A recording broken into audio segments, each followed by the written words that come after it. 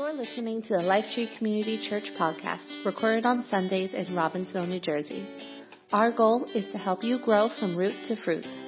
Thanks for tuning in. We're so glad you're here. Thank you for having me here at the church this morning. It's really exciting for me to be a part of this congregation because I have so many friends here. I feel like I went to college with like half the people that are in your pews here this morning. I'm sure that's not true, but it kind of does feel like I'm, with friends, at home. So I'm glad to be here. I am Ariel Rainey. I'm from Baltimore, so it's not that far away, and I'm really just taking the last couple of months to travel around to churches, to be able to share the needs of Spain, to be able to raise funds for us to continue what we're doing in Spain, and to help the church understand the missional obligation that we have as followers of Jesus to give the gospel to other people, not just to keep it for ourselves, not just to congratulate ourselves, oh, great, I found the right path to God, I'm on the right direction now, but to really be a representative of that path to everyone we come in contact with. We're going to be talking this morning about doors. So if you are a really visual thinker like I am, this is going to be a good one for you this morning because we're going to just talk about doors the whole time. I also want to give your church a gift. This is Spanish paprika. And it's if you are into the Food Network and that kind of thing, you can just go on like foodnetwork.com and put it in the search bar and you'll get all kinds of special recipes. If you are into cooking, this is actually like a highly prized thing. I actually in one church was like, I have Spanish paprika, and this person was like, because they had been driving like 3 hours to a specialty store to get it. And I was like, wow, man, then I'm really popular today. I wish that I could give every single family one of these. I mean, that would be the best thing, but I can't get the luggage home. But if you are interested, I'm sure that the church has a way that you can bring a little baggie and get yourself a scoop or two of this. I recommend starting with it on your deviled eggs, like everybody does, paprika. Scrambled eggs. You can also do it on grilled or roasted vegetables. If you really want to get adventurous, you can put it in chili. You can get it in beef stew.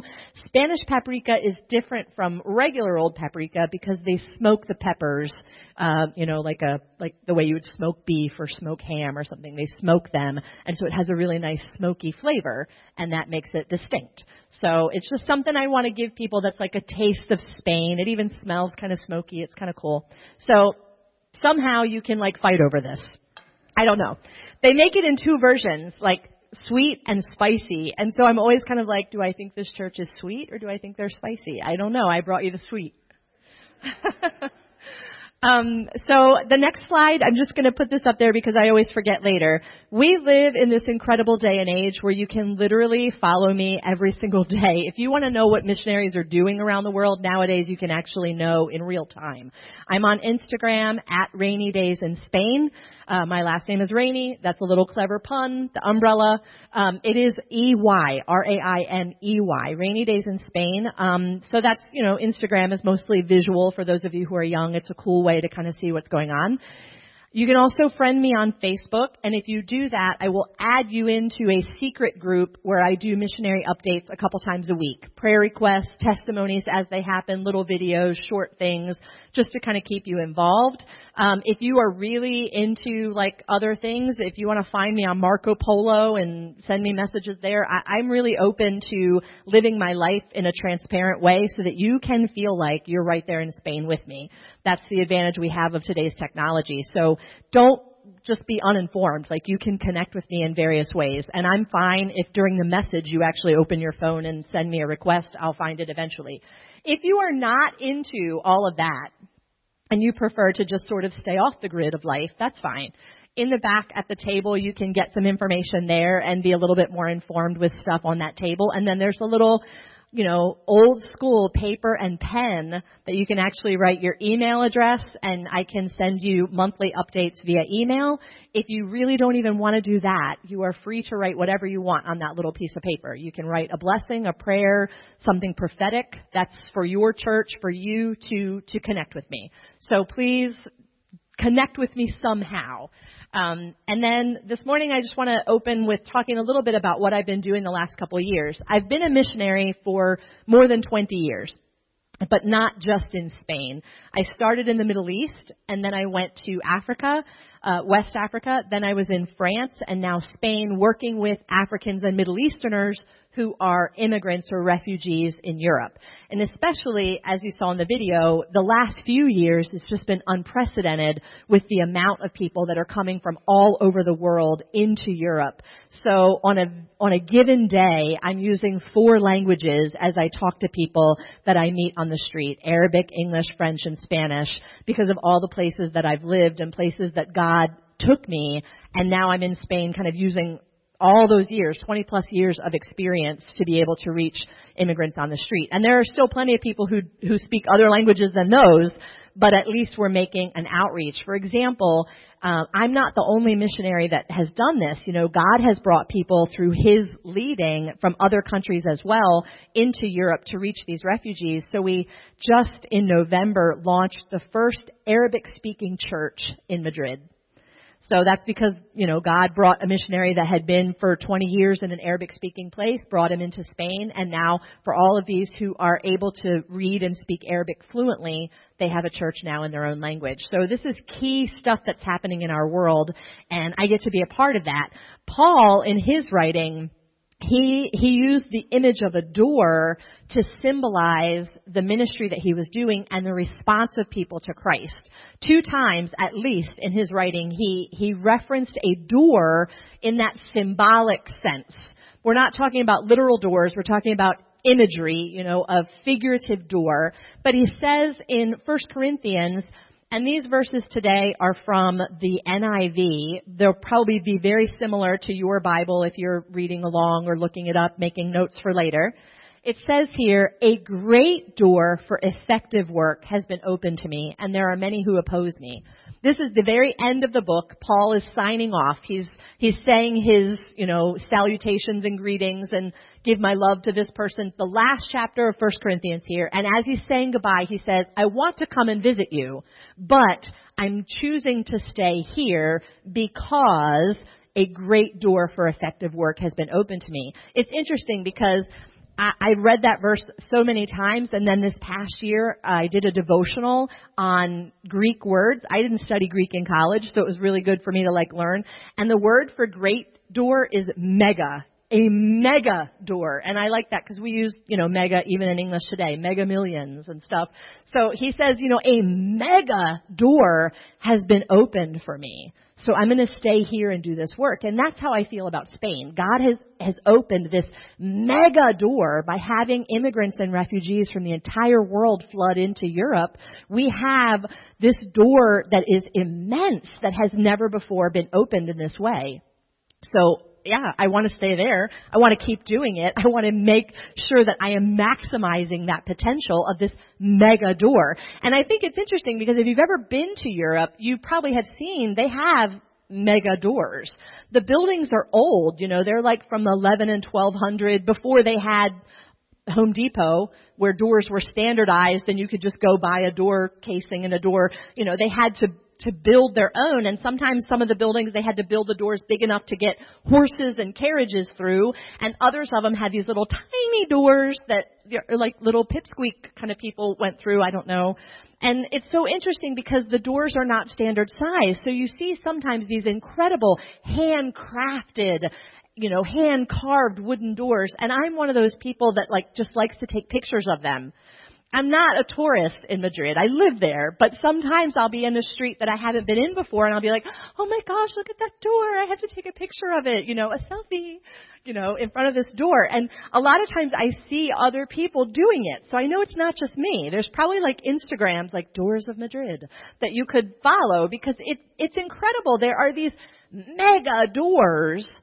And that's what I think about the ministry that God has called me to. Now, Paul also used the same kind of image in Colossians at the end of that one when he's saying goodbye. He says, pray for us that a door would be open for our message so that we may proclaim the mystery of Christ for which I'm in chains. So we have 2 kind of images, you know, the idea that he had this immense door open in one community, and then again where he's praying, please pray that this door would be open. And that's a call for the church.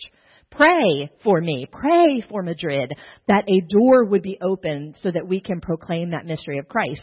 Notice in both chapters there, Paul talks about an opposition. In one, he's like, I'm literally in chains for this. And in the other, he talks about people who are opposing him. I think that's important because any time that you have a mega door that is open for the work of God, there's going to be opposition. The enemy does not want us to do what we do, so there's going to be opposition. The next slide is showing just a few pictures. I don't want to do one of those old slideshows where everything is like photo, photo, photo. So we've got a few collages here. The first one is just kind of a little illustration of how many nationalities we're reaching on a daily basis. I love all those little kids and their little different colored hands. This is the community where I'm working is 85 nationalities in 10 blocks. It's intense. It's like a little UN.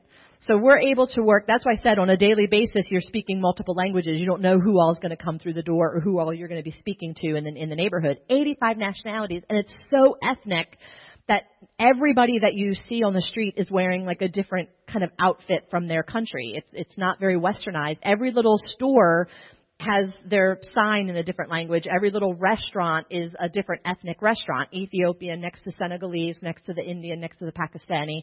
There are 5 mosques in that 10-block neighborhood. But there's no Christian church.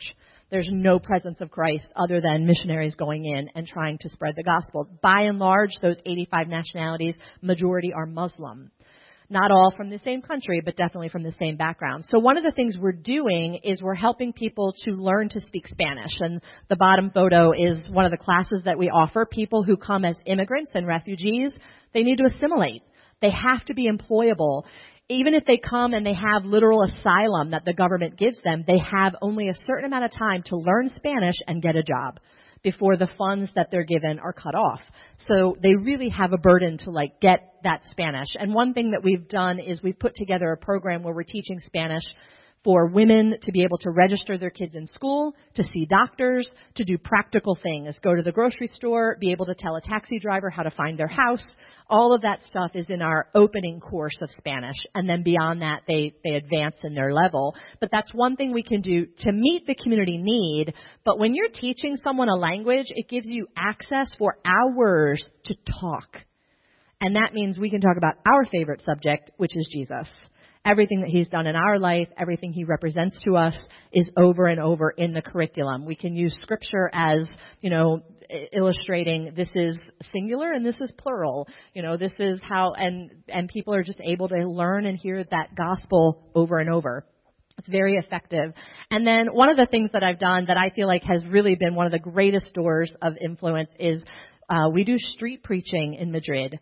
Downtown it's basically like Times Square of Spain. There's a central plaza in Madrid. It's called Puerta del Sol. It's, one of the most famous things in Spain. And so every day, 6 days a week, we're there street preaching on this red box. It's a little bit hard to see. It's red in the photo. So it's called On the Red Box. We get up on that box and we just start preaching. And people gather around, they're listening. We try to make it funny and clever, and so it's, people are like, wait, what now? What are they talking about? And then as we're sharing, then we kind of take something that's a practical illustration, and then we start talking about how that connects us to Jesus. And it's been really interesting, when people are all listening to the funny story you're telling, and then you're like, and that's just the way it is when we give our life to Jesus, and then they're like, oh, this is religious.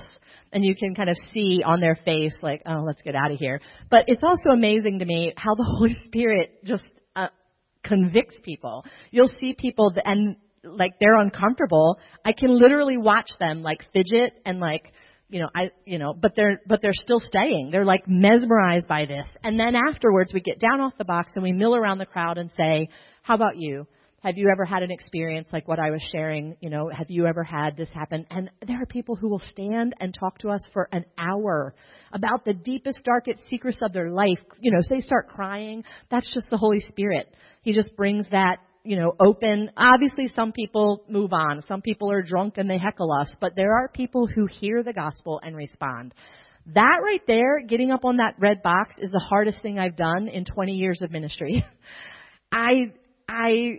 I'm not kidding. Like, you think it's hard to talk to a friend or neighbor about Christ? Try getting up on a box and just starting to yell, "Hey, I'd like to tell you something." And, people start listening, and it's here I am just putting it out there.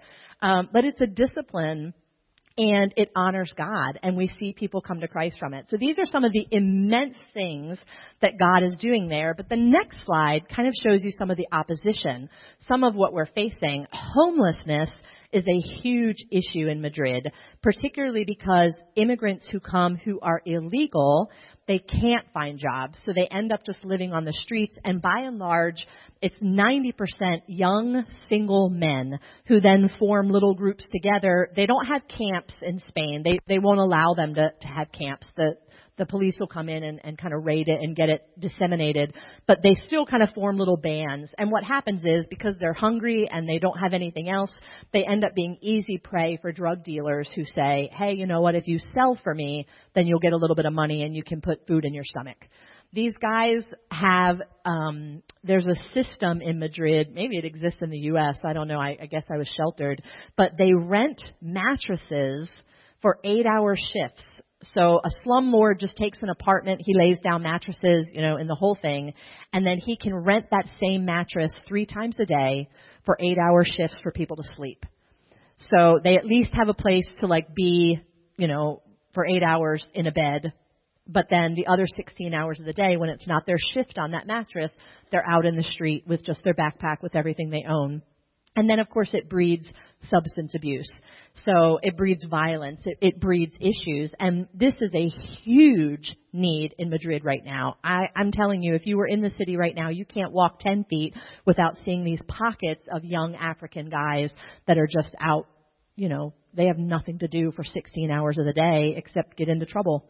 And what we need, the opposition of the enemy, what we need, and I say this in faith everywhere I go, is young men who will follow the call of God and reach these African guys. I have a bunch of girls. You probably saw them in the video. I've got 15, 20 young women who work with me, for me, they're in mentorship with me. I cannot send a 22-year-old blonde girl out to reach, 150,000 African men.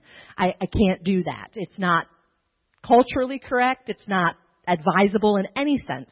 We need a young man like Paul and Silas, young men like Timothy and Luke in the New Testament who will say, "I will go reach these men." And I believe by faith, when we pray for that, when I declare that that's our need, that God will respond, that some young men will say, "I want to go and I want to reach those guys." This is probably our biggest need right now. And so everywhere I go, I keep saying this. I keep believing that God's going to give us what we need. So pray for that with me. Though that's a little bit of what we're facing kind of coming against us in the open door that Paul talked about. But pray that we can continue to speak out that message, the mystery of Christ. So let's continue on. I don't want to take all my time just describing things that are going on in Madrid.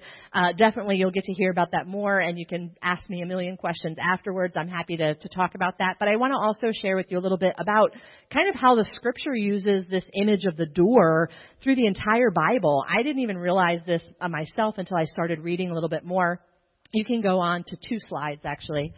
So the very first time that the Bible uses the door as an image to kind of symbolize our response to God is in Genesis, the very beginning of the Bible. I don't know if you guys are in a read through the Bible program or whatever. You're probably in Genesis right now. So we're going to hit on a couple of things you've probably even been reading this week.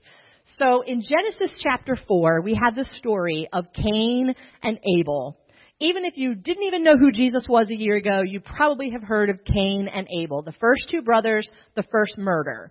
So what happened was God had set up a program where they offered sacrifices for their sin. They didn't have Jesus. They didn't have a way to be forgiven. So they had to sacrifice animals, put that before God as a way to say, "I'm sorry for my sin. Please accept this."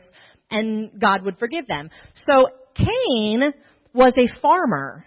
He didn't have animals to sacrifice. Abel was, and he had he was a shepherd, so he had his animals. Cain, being a farmer, thought, well, I don't have animals. What I'll do is I'll give to God the best of my produce.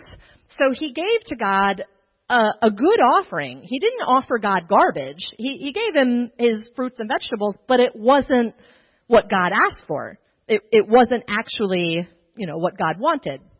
So God rejected the sacrifice, but he did accept Abel's sacrifice, which was an animal. It was correct. And this is so human. Cain got mad at Abel. He probably was mad at God too, but for some reason Abel became like the one that he could kind of take it out on. And he was fuming against his brother. And God spoke to him in Genesis chapter 4. God says to him, Cain, if you do what is right, will you not be accepted? But if you do not do what is right, sin is crouching at your door. It desires to have you, but you must rule over it. And I like that image. Even when I was a kid, I always could picture so easily this little thing crouching at the door. This is New Jersey. You're not exactly the country. But I think even here you get the concept of in the summer, if you leave the doors open, things are going to come in. Animals, bugs. I remember my mother would always be like, shut the door. You're letting in all the mosquitoes, flies, stuff like that. And that's just harmless stuff. That's not even, potentially worse things that could get in the door. You probably have seen those things on Facebook where people have bears at their back porch, in Virginia probably, I don't know. But hopefully not here. But these are the things that it's like this image. If you do not do what is right, sin is right there at the door, just waiting for you to open it and let it in. And we being human really don't have the ability to control that door. Sin is at the door, and we are stupid enough to be like, I'm going to open it just a little bit. I'm going to see. Oh, it's in there. It's got me. We're foolish like that. There are people who have been loving and serving Jesus for 20 years, and they still struggle with opening that door and letting the sin right back in. Addiction. It's not just for people out on the street. It happens to us too. We let sin come in the door, and then, this is what the verse says, it's not just going to come in and, stay right there by the door and curl up. No, it's going to attack you. It's going to master you. It will control you. And that is not just Cain. That is the human condition. Whether you live here or whether you live in Madrid, that is human nature. Sin comes in and it controls us. Probably we just went through Christmas season. You may have read or watched a version of The Christmas Story with Ebenezer Scrooge. He's a mean guy. Christmas Eve, he has a dream. Well, he has 3 dreams, I guess. These ghosts visit him. And the first ghost is the ghost of Christmas past. Yep. It's his old business partner, and he wakes him up because he's clunking and clanking around in a bunch of chains. He's got all these chains, and he says, I wear the chains I forged in life. I think that's such a cool line. And I think Dickens must have known Scripture because it's actually scriptural. In Lamentations, it talks about every sin becomes the chain until we are bound, and we're so controlled by it that there is nothing we can do to break free of that. And there are people that walk around this community that are wearing the chains they've forged in this life. Because sin entered the door and it controls them. And they can't break free from it. This, like I said, it's the human condition. So what hope do we have? If sin is right there at the door and it's going to control us, what are we supposed to do? I can't control sin. Now, the Bible gets even a little bit scarier. After this, in Genesis 6, we get the story of Noah and the ark. Again, a story that most people have heard, even if they haven't grown up in church. In fact, we use it to decorate children's nurseries and stuff. This beautiful little ark and all the little animals 2 by 2. It's such a lovely story of annihilation that we just want to share it everywhere, It's freaky. If you actually start reading this, I was actually reading it this week because of my little Bible reading plan. And 5 times in the section, it's every living creature perished. And God caused every living creature to perish. It's every single thing that breath had in its nostrils was wiped out. I was like, man, okay, I get it. It was gone. The Bible says God regretted that he had made mankind. Because people were so wicked, all they thought about was evil. Their every thought was how they could do evil. And so God said, you know what, forget this. I'm going to start again. I'm going to take this righteous man. Noah was righteous and he found favor in God's eyes. One person out of an entire, the world, one. But God took him and his family and animals 2 by 2, and he put them in this ark. Now, I'd have to go back and read it again, but I want to say it was like more than 100 years that Noah heard from God and built the ark before the actual rain came. So you're talking 100 years, maybe generations of people that had the opportunity to straighten up their life, that had the opportunity to listen to Noah's warning and get into the ark with him, to consecrate themselves to God. 100-some years.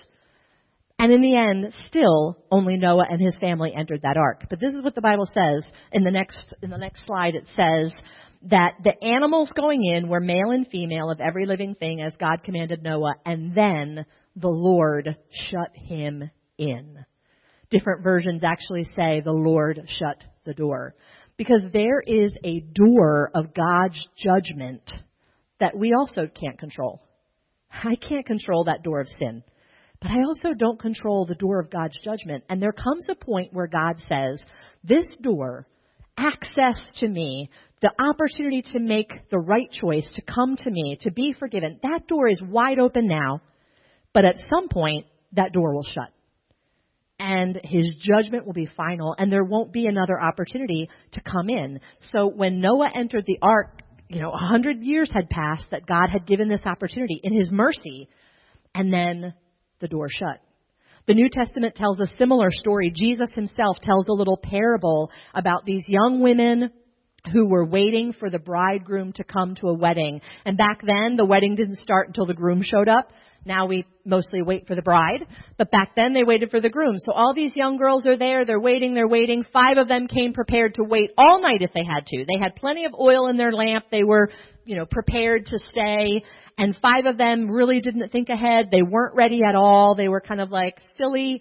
And then, the groom took his time. And they're like, what are we going to do? We don't have any more oil in our lamp. So we've got to go buy oil somewhere. So, we're going to go. Don't start the party without us. And then off they went. And of course, it's Murphy's Law. As soon as those 5 girls left to get their oil, the groom showed up. And the party started. And the Bible says the door was shut. Later they came and they're banging, come on, we're back, let us in. But the party had started. And Jesus tells that story because he's saying there will come a day when God will say, enough. Are you ready for that moment? Have you made the decision to prepare yourself ahead of time? Or are you just, freely going through your life? I have no idea when God's judgment's going to come. But when it does, whoops, I'm on the outside banging. Please, no, come on. Now I want to believe you. Now I'm ready to give my life. But the door of God's judgment is shut. And that's important for us to understand because right now we live in this day of mercy, a day of grace that we have the opportunity to respond to God. Every relative, every neighbor, everyone you know who needs Jesus, right now they can get him. But there will come a day when the door of judgment will shut and God will say, you had your chance. And now it's done. In Spain, people always ask, what's the weather like there? It's very similar to here. As a matter of fact, in Madrid right now, it's about 40 degrees every day. It gets down to maybe 30 every now and then at night, but you never see snow or ice. So if you like cold weather, but you don't like shoveling, Madrid's great. I kind of miss the snow after a while. I'm like, look, if it's going to be 40 degrees every day, we ought to get something out of it. There's no snow or ice. It's just kind of temperate. But then in the summer, it's unbelievably hot. Unbelievably. So my apartment, I'm on the 3rd floor out of 7 in a building, which is really great for heat. I don't really have to use my heat at all. I'm kind of insulated by all the other floors. But in the summer, my apartment is 90 degrees the entire month of July and August. And I know this because I have a little thing that is on the wall. I can't adjust it. Do not mistake me. I don't get to, all it does is tell me it's 90 degrees. And for the sole purpose of me walking out into the living room every day and being like, it's still 90 degrees. Oh my gosh. Why do I torture myself by having this proof?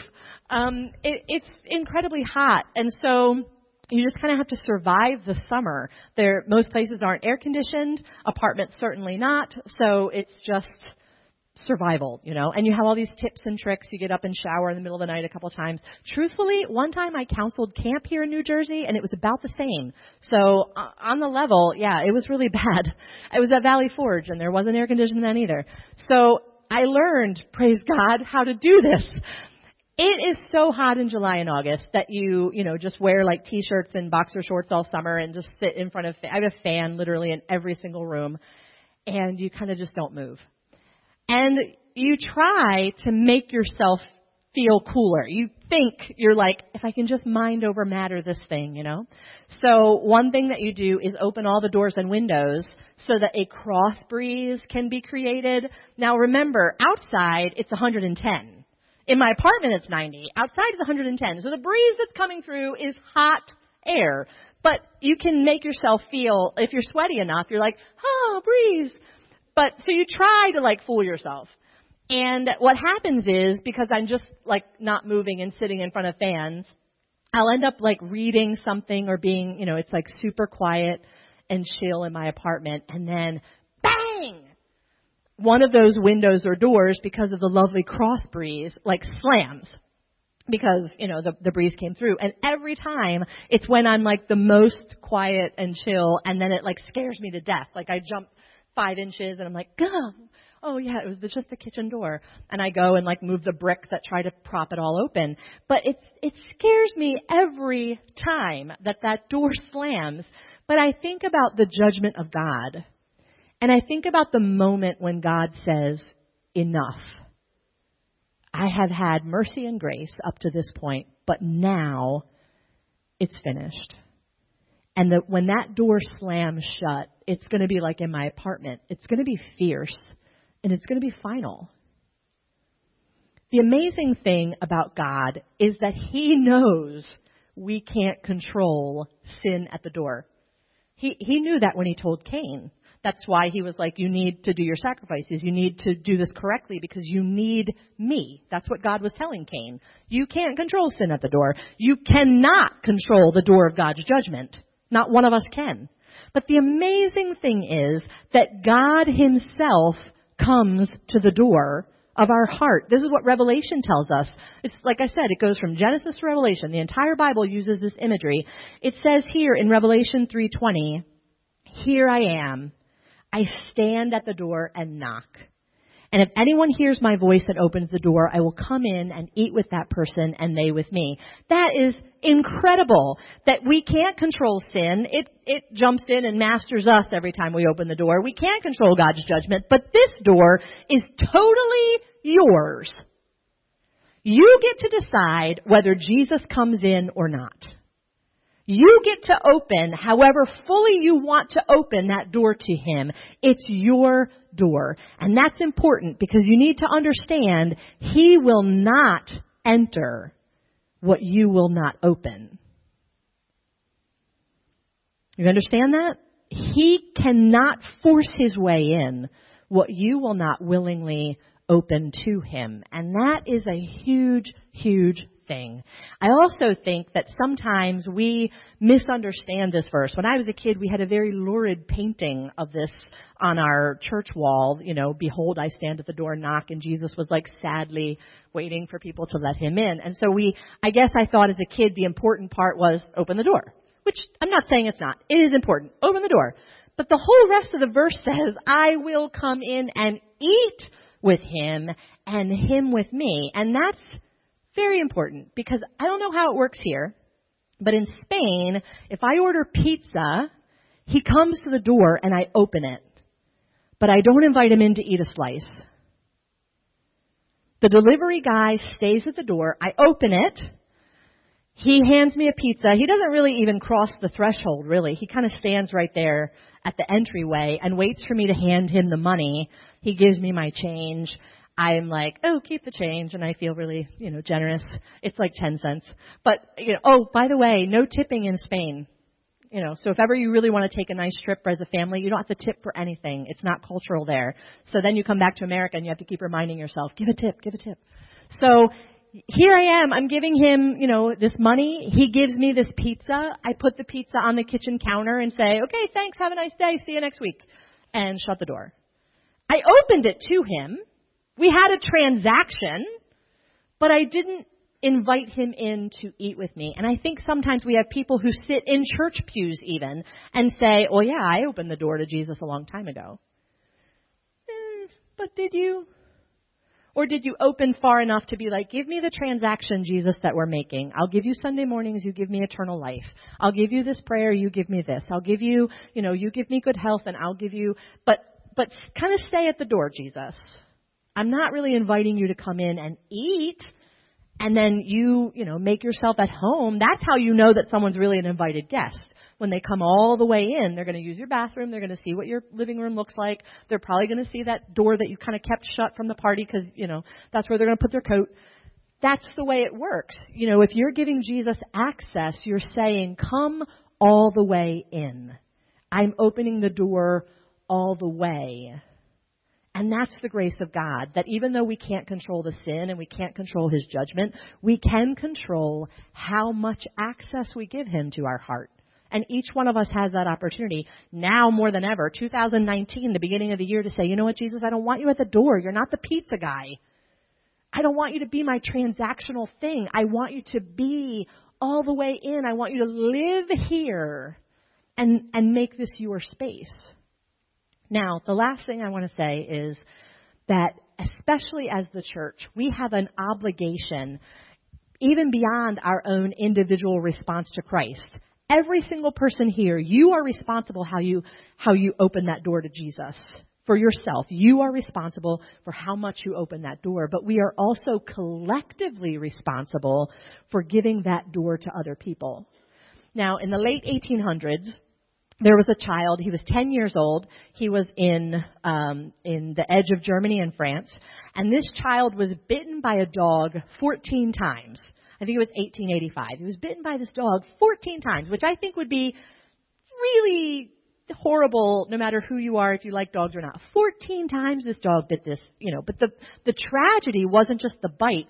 The tragedy was that the dog was rabid, and at that time there was no cure for rabies.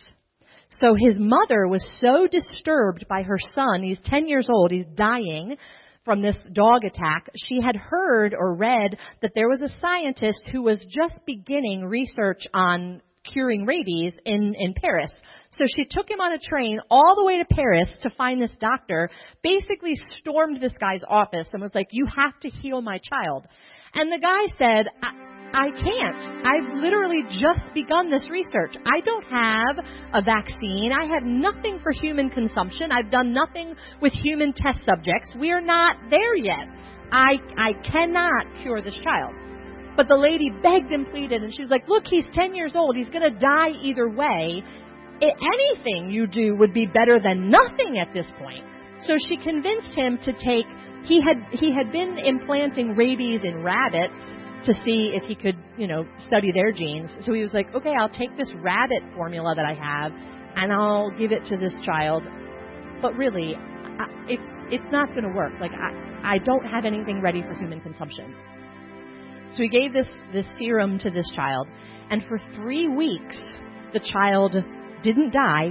He was still living, but he was not improving. So they waited for 3 weeks, and I think we're so used to Disney versions that we're like, then the angels sang and he raised. No, 3 weeks they waited just to see if this kid would live or die. But at the end of the 3 weeks, he lived.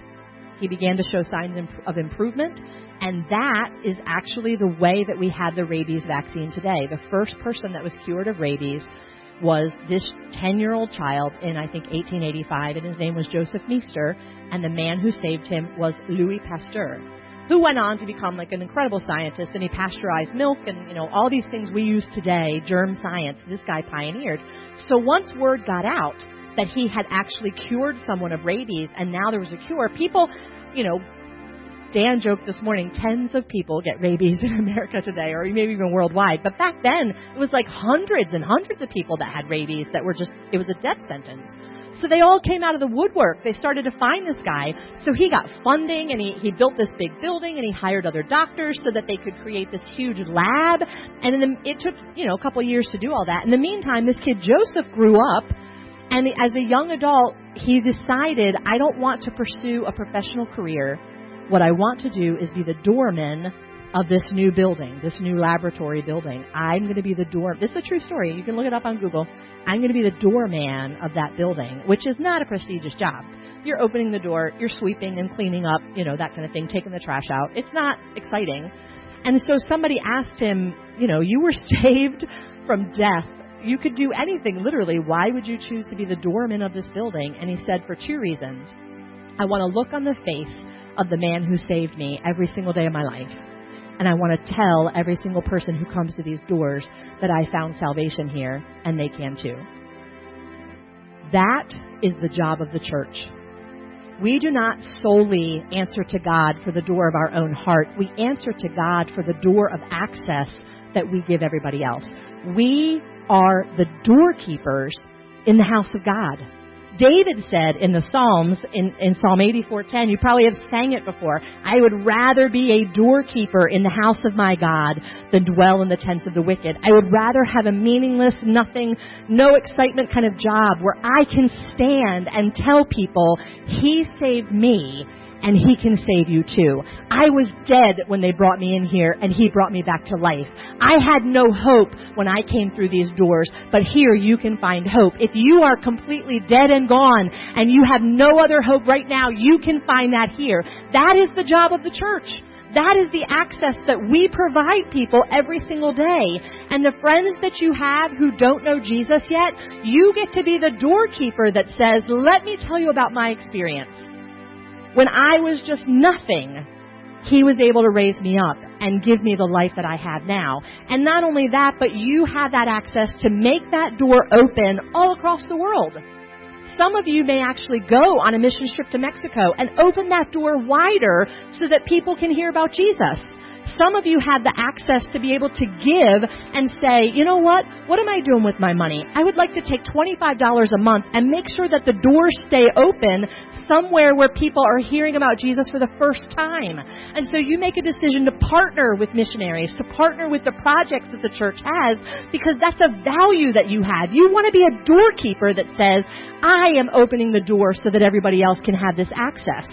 You may be a doorkeeper yourself. At some point, I said yes to God. I did not know it was going to be 20 years. I did not know it was going to be 4 different countries.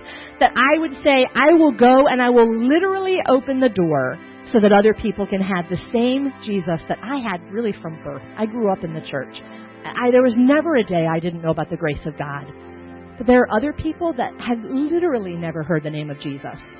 They have never met a believer in Jesus. And so we get to be the doorkeeper that says, here, you can be raised to life again. With Jesus, you can live again and be cured forever of everything that right now is killing you. Would you pray with me this morning? Actually, why don't you go ahead and stand? Let's stretch and let's just focus on Jesus. We can't control sin.